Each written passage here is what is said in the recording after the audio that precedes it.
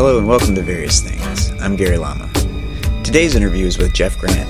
Jeff got started playing in bands in the mid-90s as the drummer for the Richmond punk band Target for Aggression. He then went on to play with a continual assortment of bands, including taking up guitar and vocals to play with the band Pink Razors, the band Food, and now his most recent projects, The Sands and Full Sun.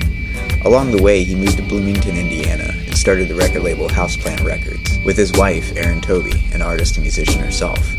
I met Jeff when we were in our early teens, and so it was great to catch up with him and what he has been working on. This interview is split into 4 parts. This is part 1. Enjoy.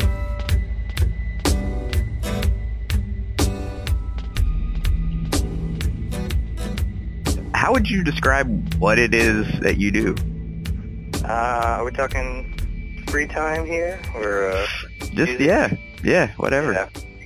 I spend a lot of time on music, and I kind of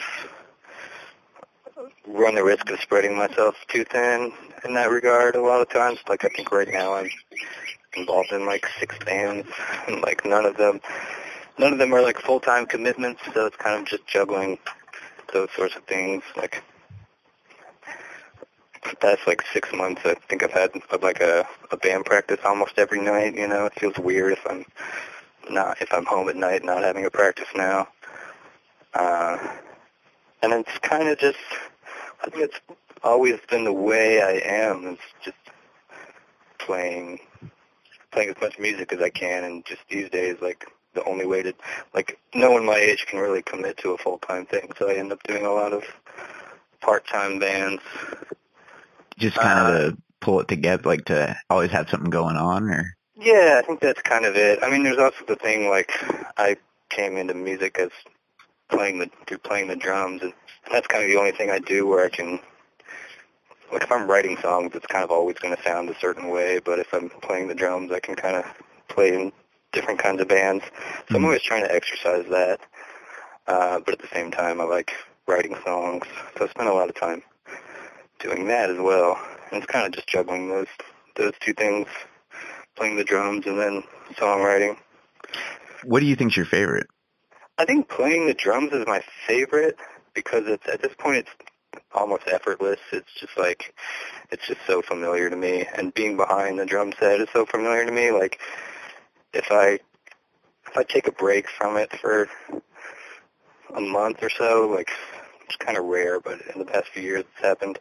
Like, I just won't be playing for a few months, and then I'd sit back down behind it. It's just like, I don't know, it's weird. Like, all the memories that come flooding back from that are pretty intense, and I kind of realize it's like the only space I have where I feel like I just totally belong and I'm in control, and, like, I don't know, it's just like a literal barrier between me and everything else, but at the same time it's what's, like, connected me to everything in my life. But there's a lot of emotions tied up in playing the drums, I think, so I think that's what I like to do. I just can't do it all the time. What age were you when you started playing drums? Yeah, I mean, we knew each other when I started. It was probably like between middle school and high school, so 13 or 14. I'm 33 now. Wow. A long time. Yeah. Oh, wow. I think I've been in bands. I don't think there's really ever been like a period where I wasn't in a band since that time. There's just always been overlap. Wow. It's pretty wild. Yeah. So how did you get into drums? I mean, what was the... I don't really know why. I think I just was fascinated by it and wanted to be involved in music, and that just seemed like something I understood. Like, you can kind of watch a drummer and, like, figure out what's happening. And I played a little piano, like, when I was super young. Like, my parents kind of pushed me to take some lessons, and I don't know, I never really I kind of, like, just got bored with it. Like, the theory of, like, just reading music wasn't that interesting, and it seemed like I would have to do that if I played the guitar. But drums just kind of made sense, and I think I latched on to that.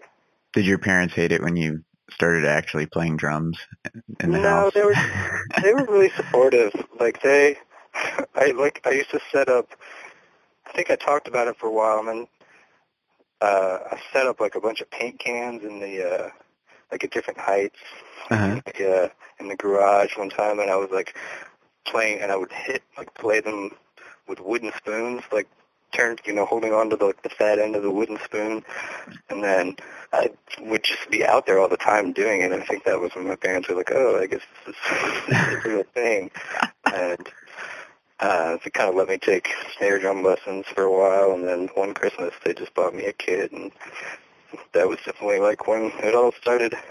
It wasn't too long after like I started playing with Duncan and those guys. And that was TFA. Were y'all TFA right off the bat, or was there any? Well, yeah, because they had Mark Jennings. Oh, right. Yeah. So, yeah, they played some shows with him, and I don't know, it wasn't working out, and they asked me, and then I don't know. I think I've really been in band since then.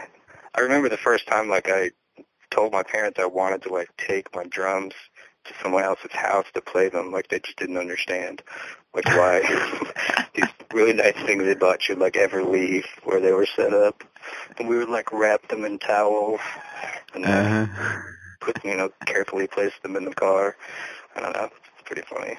So you did TFA for, like, was it about, like, 6 years or something? It's probably, like, 96 to... It wasn't that long. It was like it was till like 99 or so. Oh, really? And then we like started playing with Branch, and that became Flashbulb Memories. So that was still me and Duncan and Jay. Mm-hmm. And then that lasted another few years, probably till like 2002. And then you did X Holiday? Yeah, that was so brief. Gosh, that was really fun, but that didn't last very long. I was playing drums in Stop It at the same time. That was Adam Dresko, Brendan, and Tyler Dunaway. And I remember being on tour with them and getting some messages being like, yeah, X Holiday broke up, like while it was gone. And I was like, okay. Oh, wow. Yeah. That sucks. I liked that. I got the pleasure to record y'all, and I definitely was really digging the songs and the sound. It was weird. I could tell Duncan had that kind of spot in him for that kind of music for a while, and he had like never really tapped into it, and so it was really cool to like see him kind of doing that, because he'd always have this kind of classical, more like traditional kind of like musical guitar arrangement style thing. Yeah. Like he could really dig into that kind of thing, you know? Yeah, I mean, he knows he can play anything. He's an amazing guitarist. So then, all of a sudden, you know, I can't remember how it was, but I came across, I guess when you started doing Pink Razors. Yeah. And I remember hearing about it, and I was like, oh, he's playing drums for them? No. No, you're not playing drums for them. You're singing and playing guitar. How did you make that change? Had you always been playing around on guitar, or what? No, I mean, kind of like I was always around Duncan and then Branch, and those guys were always playing the guitar, so there was always an extra one, and I was just kind of always playing and just writing, you know, the simplest stuff I could come up with. And me and Branch were really into like Lookout Records, pop punk bands, and stuff like that at the time. I think something about the accessibility of that was exciting. It was like once I realized I could write a song pretty simply, and then like I could also like make up a little melody. Like it just became really infectious and addictive to just write little punk songs, you know. And whether or not they were any good, but I don't know. It was just kind of easier to start cranking them out. It was really fun to just. Look, lots of times when I'm in bands and I'm the drummer, I'm just like kind of waiting for the songs to get written, and sometimes it doesn't happen as fast as I would want. So I think I like connected with that part of it. Yeah, well, I can imagine it. And that's a weird jump. I mean, a lot of people don't make that jump. Yeah, I see it every now and then, or you know, you see it. It's more common these days, I think. People are just like learning every instrument. Yeah, well, you know, maybe there's something to that, and kind of the ability to make your own recordings and put stuff out, like. Definitely. This concludes part 1 of our 4-part interview with Jeff. All of our episodes are available at variousthings.org. This interview was recorded on April 2nd, 2014.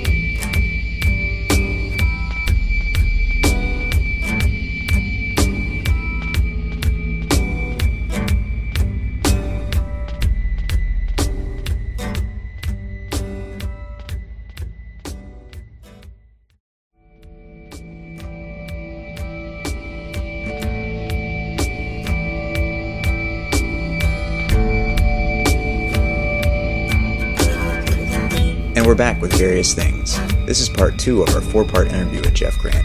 Enjoy.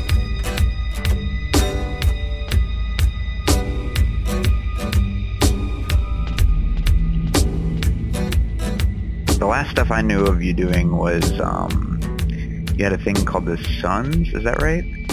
Full Sun, yeah. Full Sun, okay, and then the Sands. I think I'm confusing the two. Right. I just saw the Sands the other day, and I was listening to that, and I was like, wow, this is really good. And you're on drums, and are you playing a couple instruments in that? No, Sands, I just play guitar and sing, but... Oh, really? That came out of Full Sun, which I started to do everything, which is the same sort of thing. It was like I was playing in bands and getting things going, and then someone would move or someone would quit, and it was just like constantly getting derailed, and nothing was lasting like more than a year. So I and actually like Full Sun was a band that played a few shows around Bloomington for a while, and then someone quit, and I kind of was like, this is just getting going. I still want to record these songs, so I just kind of started making demos, and then kind of just producing those demos into fully fledged thoughts or whatever. So essentially, the Full Sun thing, it started as a band, and then you kind of turned it into just like a studio project, or were you still gigging with it? Or? Yeah, it's kind of both. It's mostly like a recording thing, and it's kind of, because I'll start to write a song, and then I'll, like on the guitar, and I'll be thinking like, oh, this is how the drum part would go, and then I just kind of go down in the basement and hear what that sounds like, and then eventually just kind of get a good take, and it definitely starts as a recording project. And then so I put out a couple tapes, and I had just moved. I should say this is all like pretty soon after moving to Bloomington, so I don't really like know a lot of people and like have these like 10-year-long connections with people like I do in Richmond. But so once I put out those tapes, I think some people liked them and kind of encouraged me to turn it into a band, and then that actually I think became the Sands, because those guys were like, let's be the Full Sun band or something, and I was like, nah, let's just start a new band, which maybe was foolish, but maybe not, because like within a year that kind of ended as well. I don't know. Oh, really? It ended already? It ended. Like our guitarist recently moved out to Raleigh, and our bass player is just super committed to other things, and it's just kind of we do it when we can. Like that record, we just put it out, but we recorded it like almost 2 years ago. Oh, wow.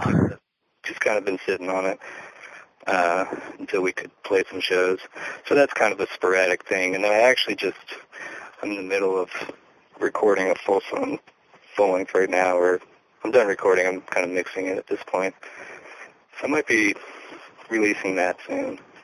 So working by yourself versus working with other people, how do you compare those two?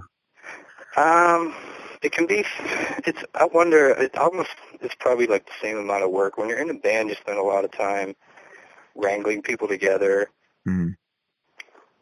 Like sometimes it's like, well, we can only practice once every 2 weeks, or, once a week practices turn into once a month practices and stuff like that. And I think at a certain point that just kind of became unacceptable to me. I was just like, I need to spend more time doing this. So that aspect of it is great, like being able to just kind of work at my own pace and develop ideas like as quickly as I'm having them almost, and just the downside is you have to like think about every little detail, and I'm pretty good at the drums. Like I feel confident about my drum takes usually, but everything else is kind of kind of difficult. Like, I'm not a seasoned guitar player at all. I don't really know guitar theory or anything like that. So, like, playing, definitely, like, with the stands, if I would show up with kind of a half-finished song, like, you could very quickly have cool parts on it, cooler than I could make myself. But yeah, it's just, like, the downside is it's a struggle, and it's, like, I mean, it's great to interact with other people and have other people's style, like, compliment your song and stuff like that. It's just hard, you know, especially as you get older, to find people that have the time to do it. Yeah, I mean, I definitely relate to that. I started doing that stuff years ago, just kind of doing my own thing. Yeah, it's like out of necessity. Yeah, you know, but you do lose, like, comparatively to working in bands, it seems like you do lose kind of a richness of having that other perspective. But simultaneously, Okay. I find my songs go, like, completely different places. Like, if I was in a band, I'd write completely different music, I think. And I don't know why that is. You know? Yeah. Because you end up compromising pretty quickly and Yeah. letting other people's style kind of be the lead. Yeah. You know, I don't know. It's cool. I mean, I love it, you know. Well, it's good to have both. I mean, it sounds like you have a good balance of the two. I mean, I just kind of like, if people are, like, if the Sands guys were all here right now and could do it, I would probably be doing that, you know, full time or whatever, but it's just reality. It's just not really the case. So People think, sorry, you go know, ahead. oh, you record your own stuff, like you're probably super controlling about how everything should sound. It's like, no, not at all. I do it because no one else is around, really. Yeah, how hard was it for you to pick up, like, technique and that, like, recording technique and all that? I don't know how hard it is. I mean, I think I have a decent ear for, like, how I like levels to be in songs and, like, tones that I like. I'm not really a gear guy. I'm not really like, that side of recording. Like, I wish I had just sat down with a 4-track when I was younger and, like, just figured it out. I'd probably be a lot better at it by now. But, like, I was always just going into studios and playing my parts and not really learning anything. So I think from that I have a good sense of what I want, but it's definitely difficult to get sounds I want sometimes, and I don't know, but sometimes it's easier to, like, sit and mess with something and get exactly what you want than it is to, like, explain it to an engineer. Oh yeah.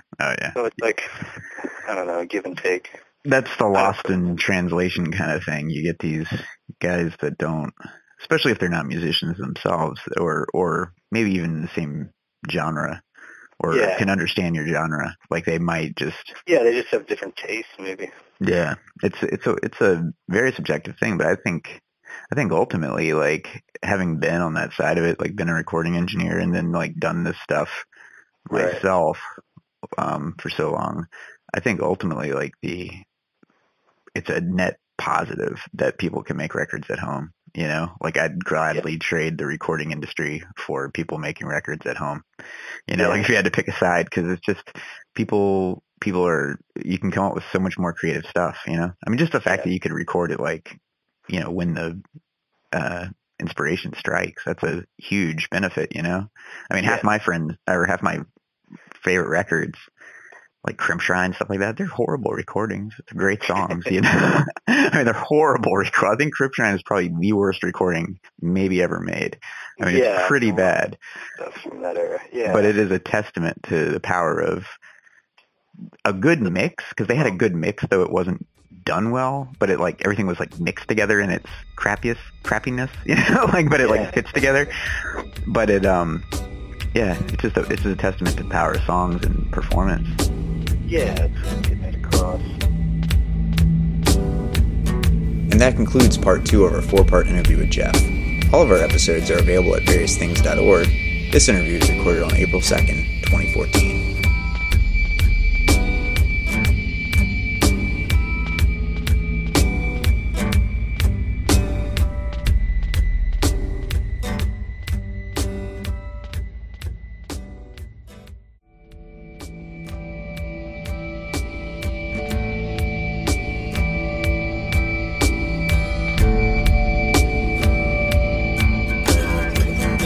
Welcome back to Various Things, in part 3 of our 4-part interview with Jeff Grant. Enjoy.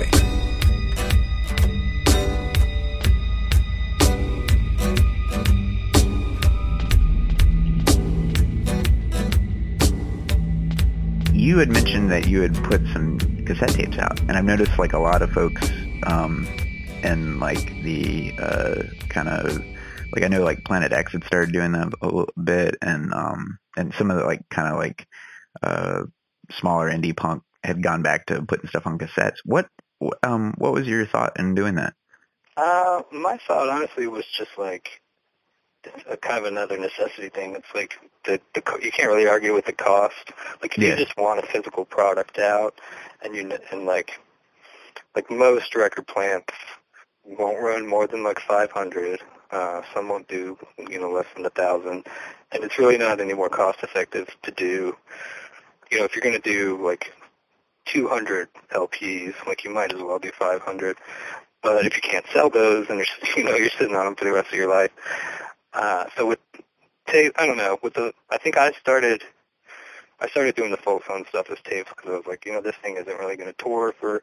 If it does, it's not going to tour for a few years. Like, I'm not going to be able to sell records. It's kind of like a lo-fi sounding thing. Mm. Anyway, it seemed to make sense on cassette format to me. Like just get this thing out there to like people who would want to hear it. And why not CD? I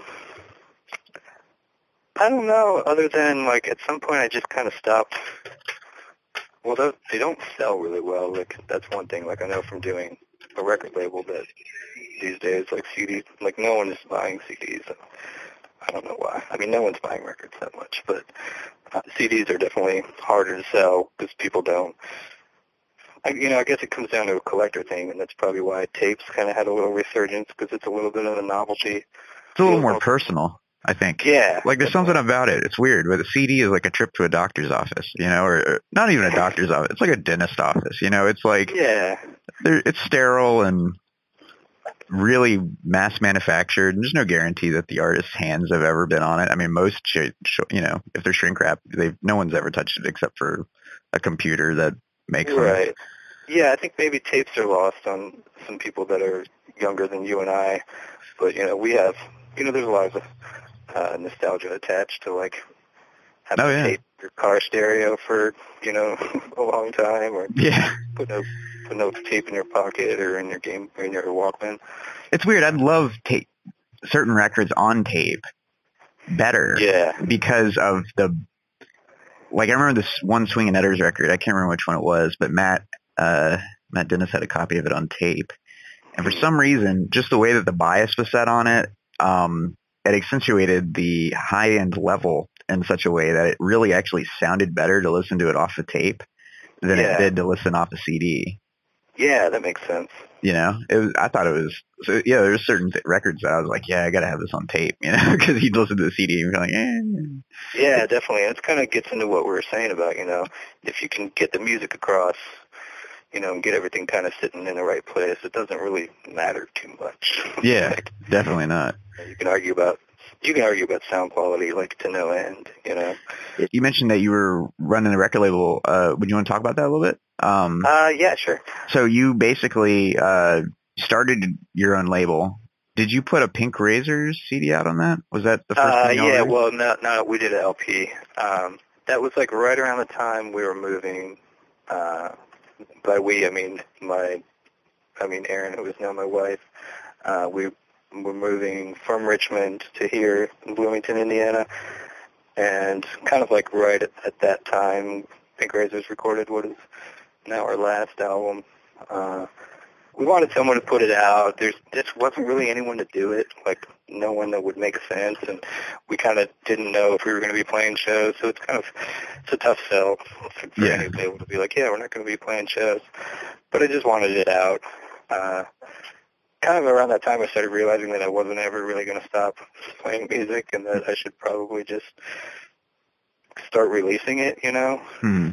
Not even to like quickly build a business, but just to have something, because then, I was like, this is theoretically just going to keep happening. Like, I'm just going to have records and no one to put them out. So if I start now, you know, maybe in 10 years, like, it'll start sustaining itself or something. Yeah, we put out that LP, printed too many copies of them. I don't know, it just kind of evolved from there, I guess, pretty naturally. Like, once I moved here, I met these guys in a band called Landlord and liked their stuff and wanted to put that out. And it was the same thing for them. It was like, who's really going to put this out? I kind of settled into that. Like this label exists to put out our own stuff, like me and Erin's music. She makes a lot of music too. Mm. Or, you know, other people like our friends that are in similar situations. I just had seen those situations so many times. It was like, you know, this is going to keep happening. Let's just start a label, pretty much. See where it goes. From what I've seen, most of your releases seem to be 7 inches. Would that be correct? I would say they're mostly LPs. Oh, okay. I kind of gravitate towards that. I think it just seems like more worthwhile. You know, like CDs, I think 7 inches are harder to sell, and they cost. I mean, I like 7 inches, but yeah, the cost is pretty. What is it, like $600, $700 to basically put out a 7-inch minus the cover? Yeah, it's not very cost effective. It works if the band is out touring a lot. You know, I think people at shows buy 7 inches, but the 7 inches we've done have just kind of sat because the bands weren't super active. No one really, and especially like with mail order too. It's like you tack on another $3. You know, you can order a 2-song 7-inch, and you know, $12 later it's at your door. Oh my god! Yeah, that's everything's been raising in price. It's amazing because I was looking at doing some LP releases earlier because my label, it's just all digital. It's just get it out there into the ether. But it's I'd love to do an LP. Every time I look at it, I'm just like, and that's the cost before covers. Yeah, exactly. Yeah. And then I'm like, and I gotta mail them, and the post office keeps getting more expensive. And you're just like, I mean, do y'all ship via media mail at all, or? Oh yeah, totally. Okay. Yeah, I don't know.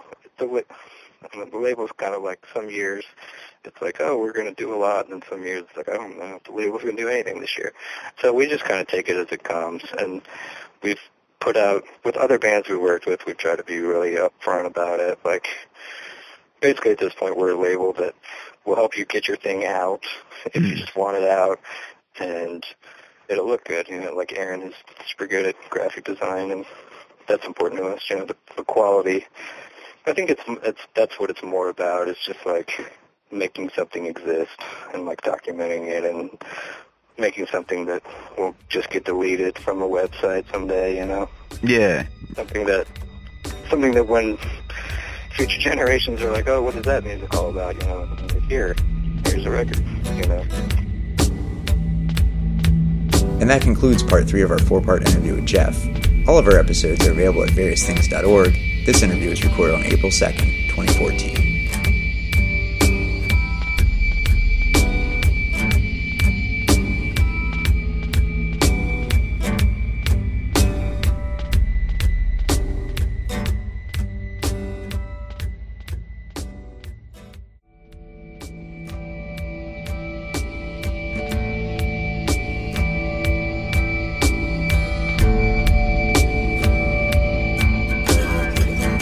And welcome back to Various Things.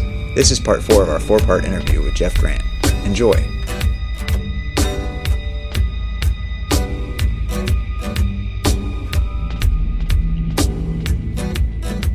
So you guys, you and Erin, y'all moved to Bloomington. What year was that? Would have been 6 years ago. And so that's interesting because Bloomington, isn't that where Planet X is from? It is, yeah. Chris still lives here. It's odd because I've always heard a lot of stuff about that place, and it always seemed kind of like a sister community to Richmond in some kind of way. Yeah. Like maybe that, and maybe like Gainesville. Like Richmond, right. Gainesville. I think Athens, Georgia. You know, college towns. It's funny because I go back to Richmond now and it feels huge to me. Oh, really? It feels, yeah. I mean, it's just, it used to feel like such a small town, and it is, but Bloomington's like so much smaller. And I've gotten really used to it, like just being able to walk everywhere and seeing the same people everywhere. I'd like to try that sometime, because the only time I moved away, I moved to Baltimore, and I came back, and I was like, wow, Richmond's so small. Oh, yeah. Yeah, I mean, it's great. It's got, its ups and downs. The longer I'm here, kind of the more I like it, I think. How would you compare it? Definitely way more isolated. Like, there's no, like, Interstate 95 running through the middle of town. There's no interstate. It's really just, like, I think almost, like, 60% of the population is Indiana University related. Like, okay. It clears out, like, during the breaks, during the summer, and it's really nice. But at the same time, like, the college is fairly progressive, and it brings a lot of culture to the town. Mm-hmm. So it's really easy to take advantage of all that culture. Like, I mean, you can live in a big city where stuff is going on, but it's not always easy to navigate. Yeah. But right here, it's like everything good that's here is just like at your fingertips, So that's really nice. Yeah, I don't know. I definitely feel a sense of community and like sense of like actually like seeing the local economy like prosper and stuff like that. It's just kind of, I don't know. Bloomington's kind of a progressive jewel in the middle of Indiana, really.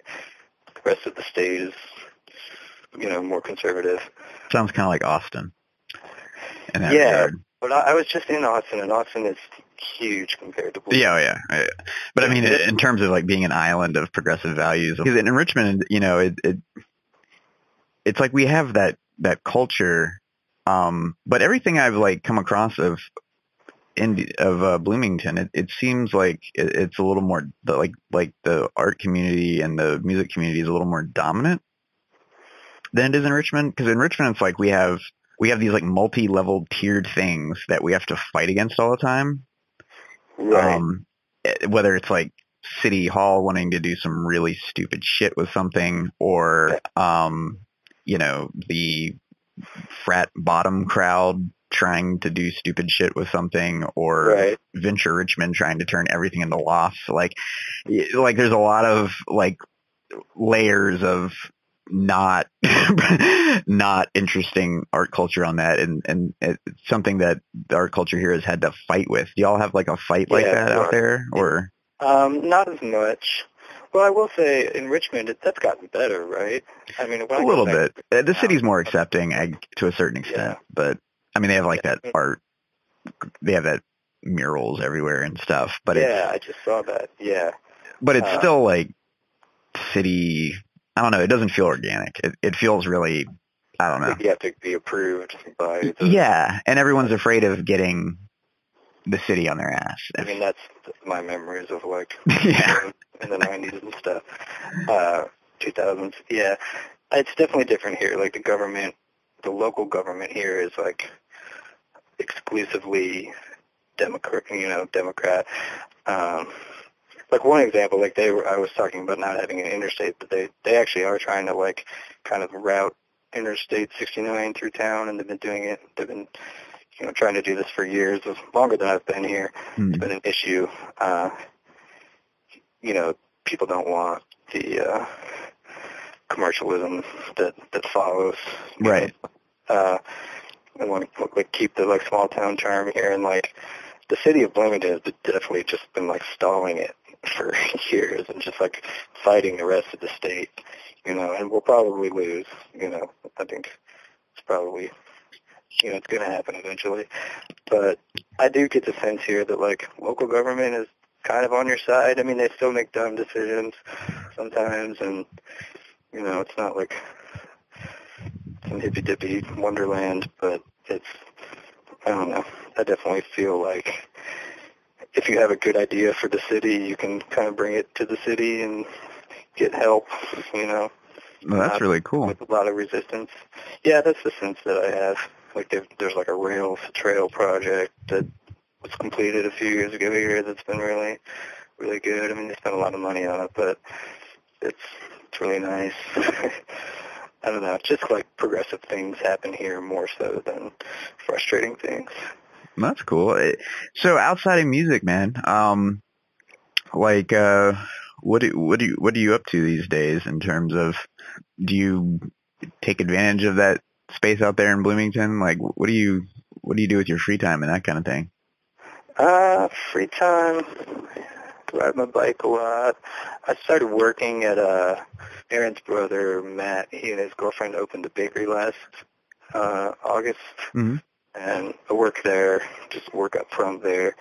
It's like, they're vegan. It's a vegan bakery that makes really kind of nice cupcakes and donuts and cakes and stuff like that. Cool. It's also kind of like a little coffee shop, like people come in and do work in there and stuff. So that's been a new development. I don't know. I mean, yeah, honestly, so much free time goes to music. Me and Aaron have been working on our house.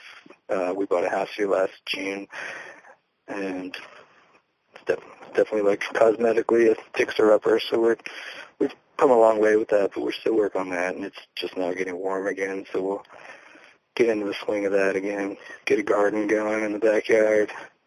Well, that's cool. So you own the house, so you've been able to like pretty much just have free run of it in terms of putting the studio in and all that stuff. Yeah, I haven't done any major repairs or, renovations yet, but we have a basement, that mostly stays dry. Mostly. Set up down there. I mean, I don't have like some recording gig right now. Have you ever thought about trying that? Yeah, I definitely thought about it. I don't really know. Yeah, I think it'll happen here someday, once we get everything else in order. Yeah, so kind of learning. I come at recording from a pretty inexperienced angle, Right. Kind of like don't usually put more than one or two mics on things and stuff like that. Don't own a lot of stuff, so that would be a big project, but I do think about it.